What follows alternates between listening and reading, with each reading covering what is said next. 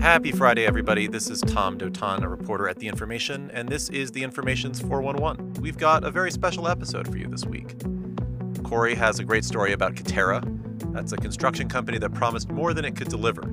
It's a classic SoftBank-fueled goof-up, Cory specialty. But it's a special episode also because, and I say this with sadness and pride, that it is my last. I'm moving on to a new gig after today, which means I'll have to leave the show behind. So there's sadness because I've loved making the show for the past 5 years. We started it one day on a whim. I pitched it to Jessica Lesson, our founder, and she gave it the green light, and what began as a casual idea has now become a thing that's run for 5+ years. It's gotten better. Please do not listen to the first episode unless you happen to have a thing for reverb. And it's gotten bigger. We've interviewed authors, CEOs, celebrities, and I hope that we've always given you insights on the tech world and how it's changed so much of our lives. So leaving all of that behind is the sad part. But I'm also proud because the show is in good hands and will continue to go on basically unchanged. Cory, Wendy, and our producer Ariella Markowitz have been doing a great job keeping things running and will do so for as long as you guys keep listening. And for me, seeing something that you made get taken up by others, made better, and exist long beyond a little passion project is maybe the greatest outcome I ever could have hoped for. So to all you Information 411 listeners, thanks for being listeners. Keep being listeners, and stay in touch. Since he was 5 years old, Brian Potter knew he wanted to be a structural engineer. Maybe you don't make the best decisions about your future prospects when you're 5 years old. He went to school at Georgia Tech, then worked for a few different construction and design firms. Potter handled all kinds of projects: apartment buildings, parking garages, schools, and hotels. And as he worked, he thought about how to improve things. He's a tinkerer. He wanted to build digital tools to automate some of his work. For a lot of it is just, well, I'm very young, I'm just starting out, I don't know enough to know why maybe this isn't done sort of a certain way. As I got more experience, some things I learned why they were, and some things still didn't make sense to me. The construction industry has been notoriously slow to adopt new technologies. The tech era that has given us instant e-commerce, on-demand taxis, and even virtual reality hasn't really afforded us faster ways to build. That's a big problem in the US, as fewer people decide to work in construction and the cost to build housing soars. In 2018, Potter went to work for a company promising to fix all that: Katerra, a tech-driven construction startup that planned to create efficiencies by building big portions of apartment buildings inside factories. Think prefabricated housing, but on steroids. And it really was, a dream job, and it was actually a really huge step up for me. When Potter went to work at Katerra, the startup had just raised nearly $1 billion from the world's biggest tech investor, SoftBank. It was the largest infusion of venture capital for a startup trying to upend the construction industry. At the time, I kind of thought, this is exactly what it needs to be done, and it looks like what you imagine the future of construction to look like. Instead, Katerra became the latest startup disaster. A company that nearly went bankrupt, laid off hundreds of employees, and blew through $2 billion of venture capital. Those struggles raise the question: can there still be a tech revolution in construction? This is Wendy Pollock, a senior editor at The Information, here with reporter Cory Weinberg. Hey, Cory. Hello. So, Cory, we've been talking a lot about Katerra and the construction industry lately as you reported a big investigative story. That's right. Katerra has been a bit of an obsession for me lately. I published a story a couple weeks ago about the company's near bankruptcy, intentional financial misstatements, an SEC review, and general tumult in the board and in the executive suite. The startup gone wrong is its own famous genre of story, and we do a fair bit of it. But it's not just disaster theater. We do it to illuminate how entrepreneurs are actually trying to innovate. So today, we wanted to spend more time trying to get at the idea behind Katerra and what it tells us about Silicon Valley. We'll tell that story after this short break. Hey everybody, it's Tom. So earlier in March, we hosted a live video summit in partnership with Singapore, Passion Made Possible. We spoke with industry leaders in enterprise software about international strategy, how they've expanded globally, and what tactical steps they took in doing so. Here's David Baser, an executive at the ride-hailing company Grab, speaking at that event about what it takes for a tech company to succeed in Southeast Asia. You need to have people who think Southeast Asia is their only number one focus, and that's all they do, and they really care about Southeast Asia. And those people need to be empowered organizationally to drive systemic change, not just through, say, maybe operations or sales, but also the product, also the core experiences you offer consumers. And on March 23rd, our next event, we'll be discussing the future of food with Josh Tetrick, the co-founder and CEO of Just and Uma Valetti, and the co-founder and CEO of Memphis Meats. They think your meat will be made out of cells and your eggs will be made out of plants. Huh.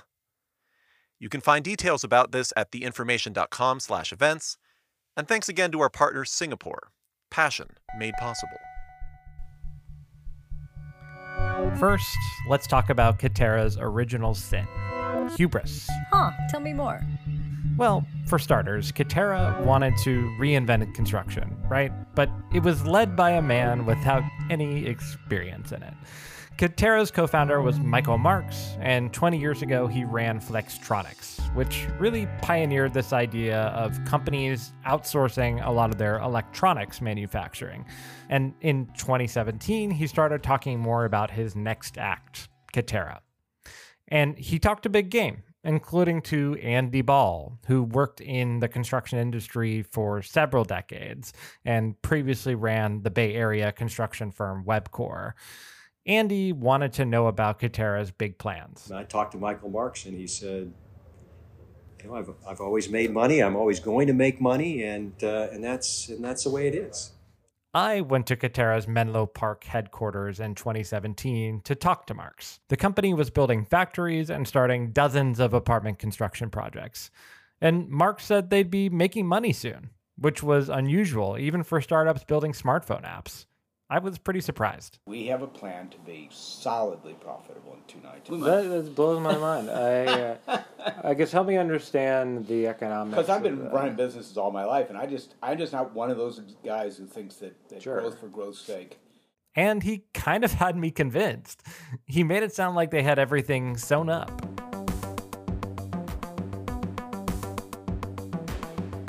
He thought the current construction process was kind of ridiculous. The core problem with the construction industry today, Marks described, was how fragmented it was. The developer owns the land and then hires an architect and a general contractor. The general contractor hires teams of subcontractors, like electricians, plumbers, and wood framers, and everyone negotiates a cut. And then communication starts to lag, and prices go up. Mark said he would go down to a construction site in California and see this problem firsthand. And the guy every morning he has the subs who are on site in his trailer. Mark said the guy who ran the construction site would complain that his guys couldn't install the electricity where the drawing said they should because the plumber had already put the plumbing there. It's insanity. Chip manufacturing, like NVIDIA, now that's hard, Marks thought. Construction, not so much. He can fix the system. So, as you reported, Katerra essentially would be the contractor, the architect, the subcontractor, all in one. And the plan was to move work that used to happen on a construction site into a factory. Right. It was a lot. Cory, I remember you coming to me a year after you talked to Marks and saying, things aren't going so well at Katerra. Yeah, it wasn't long before it became pretty clear that Katerra and Michael Marks's vision had some pretty big holes. Maybe there was a reason why construction was hard to change. First, I found out that there were problems at the company's factory near Phoenix, Arizona. Most of the machinery installed in Katerra's factory required several people to operate it manually, rather than relying on automation. That put the company behind schedule on how many wall panels it could produce each day. One former manager told me back then, every day is a fire drill. So, growing pains or something more? Yeah, it was definitely something more. It pointed at larger problems. It comes back to the fact that leadership came from the tech and electronics industry, not construction. So they struggled to actually fix problems as they cropped up. Of the executive team, of the core executive team, one comes from construction, and I feel sorry for him every day. So that was Fritz Wolf, a Katerra co-founder, speaking about the company at an industry event in 2018. Wolf ran a large apartment development company and had been business partners with Michael Marks for years. Wolf's company handed a ton of business to Katerra, dozens of projects that Katerra would build. But nearly all of them were way over budget and behind schedule. Well, Katerra lost hundreds of millions of dollars on some of its earliest projects, $200 million of losses just on project costs alone in 2018. In other words, not profitable at all. No. One of the company's investors told me, real estate is expensive if you're bad at it. Katerra was very bad at it. So the company wanted to reinvent construction, but didn't have a basic grip on whom to hire, how to do accounting for projects, and some other really basic stuff. And employees like Brian Potter, who we heard in the beginning, realized it was becoming a problem. It was definitely a very gradual thing where like you're in there and you're working on these products and you have all these really amazing engineers. I mean, really trying really hard to sort of figure this out and how do we arrange this building in the most efficient way, and things like that. And then just you keep throwing resources at it, and we keep coming back and pricing it, and it's just not inexpensive enough. Katerra kept going over budget, kept upsetting customers. And the reason I had gotten in touch with Potter a couple months ago was because he had actually started a newsletter about construction innovation and the history of it. It's really interesting. He's written about how time after time, companies or governments have made similar mistakes as Katerra. There were hundreds of attempts at large-scale building prefabrication, particularly around or after World War II. There was a large home company in the 40s called the Lustron Home, which had an enormous factory that I think could build 100 houses a day.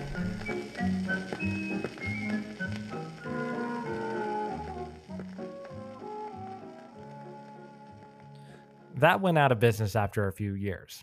And Potter identified some similar problems behind many of these failures. Like what? For one, it's just really expensive to transport large building components from factories to building sites. Like last month on Twitter, I saw a lot of photos of an old Victorian house in San Francisco on wheels, and it was getting moved to a new piece of land. Ladies and gentlemen, please stand on the sidewalk. There's a house coming down the street. Oh yeah, I remember that. It kind of looked like a Thanksgiving Day parade minus the marching bands. Yeah, that went on for several blocks. But if that had gone on for hundreds of miles, you would have some real issues. And here's what happened sort of with the rest of the story at Katerra. In 2019, Katerra closed its Phoenix factory.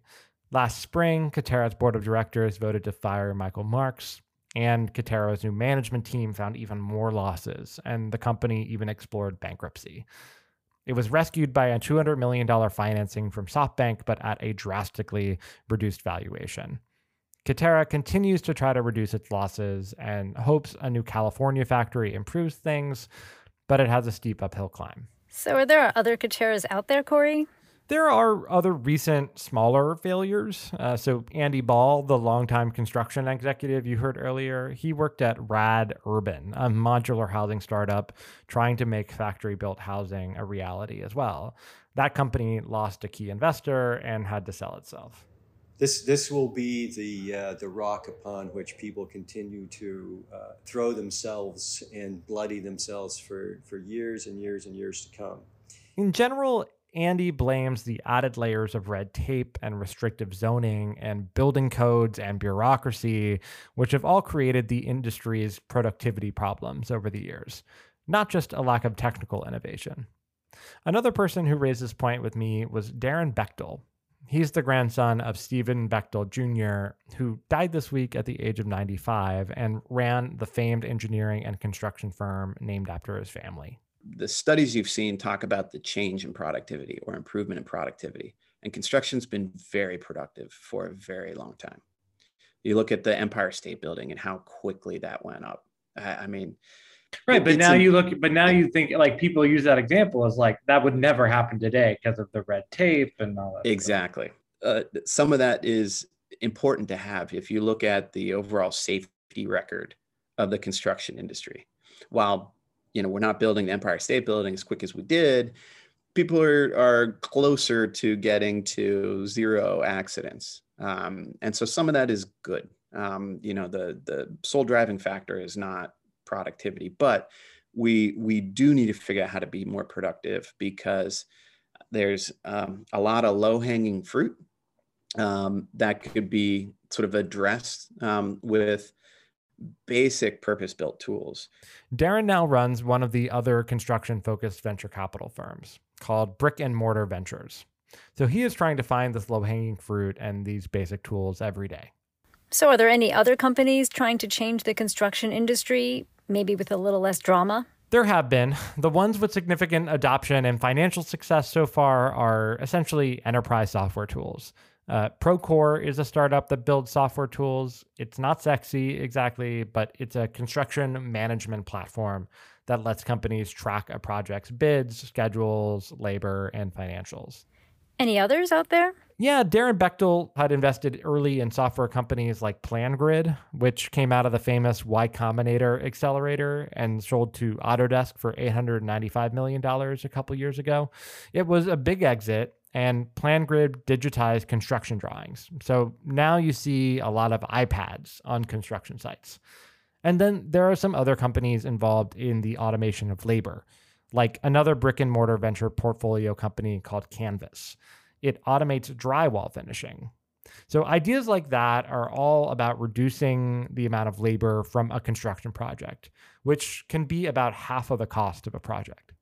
Some people wonder, are we moving towards a humanless job site? I don't believe so. I think we will have fewer people, and those people will become superheroes of sorts, where they're able to see through walls or pull up the information and compare the current as-built environment with the plan. So where does that leave big, bold ideas like Katerra's? So there's still some of that out there, including companies that are doing 3D printed houses. There are other prefab or modular startups, and there are startups building mini homes in backyards called accessory dwelling units.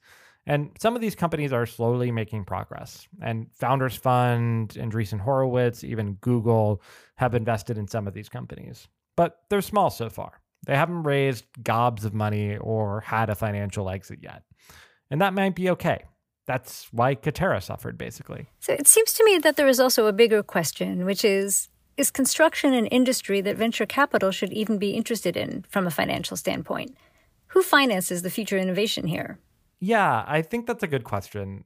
One person who was skeptical about that was Carol Galante.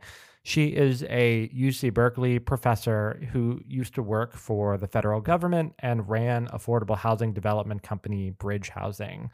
She sees a lot of construction startups up close these days. And you don't see the immediate gains in productivity overnight. And so it really does take a longer term view than, frankly, most VC capital has any patience for. So I think that's the big challenge. You need capital that understands this is not going to, we're not going to create all the innovation we need to optimize industrialized construction, in a year. But in other ways, Carol's an optimist. She thinks change is coming to construction, mostly because of the great need for housing affordability in the US. She advises a similar company to Katerra called Factory OS, which is based in the Bay Area, and it's building modular apartments in a factory in Vallejo, California, but without venture capital. But housing affordability isn't just a tech problem, she says. That isn't even most of it. It's about policy. It's about how quickly governments approve new housing. It's about the system of financiers and architects and construction firms that can improve coordination and actually embrace change. All of this really needs to, work in concert to, truly make a difference.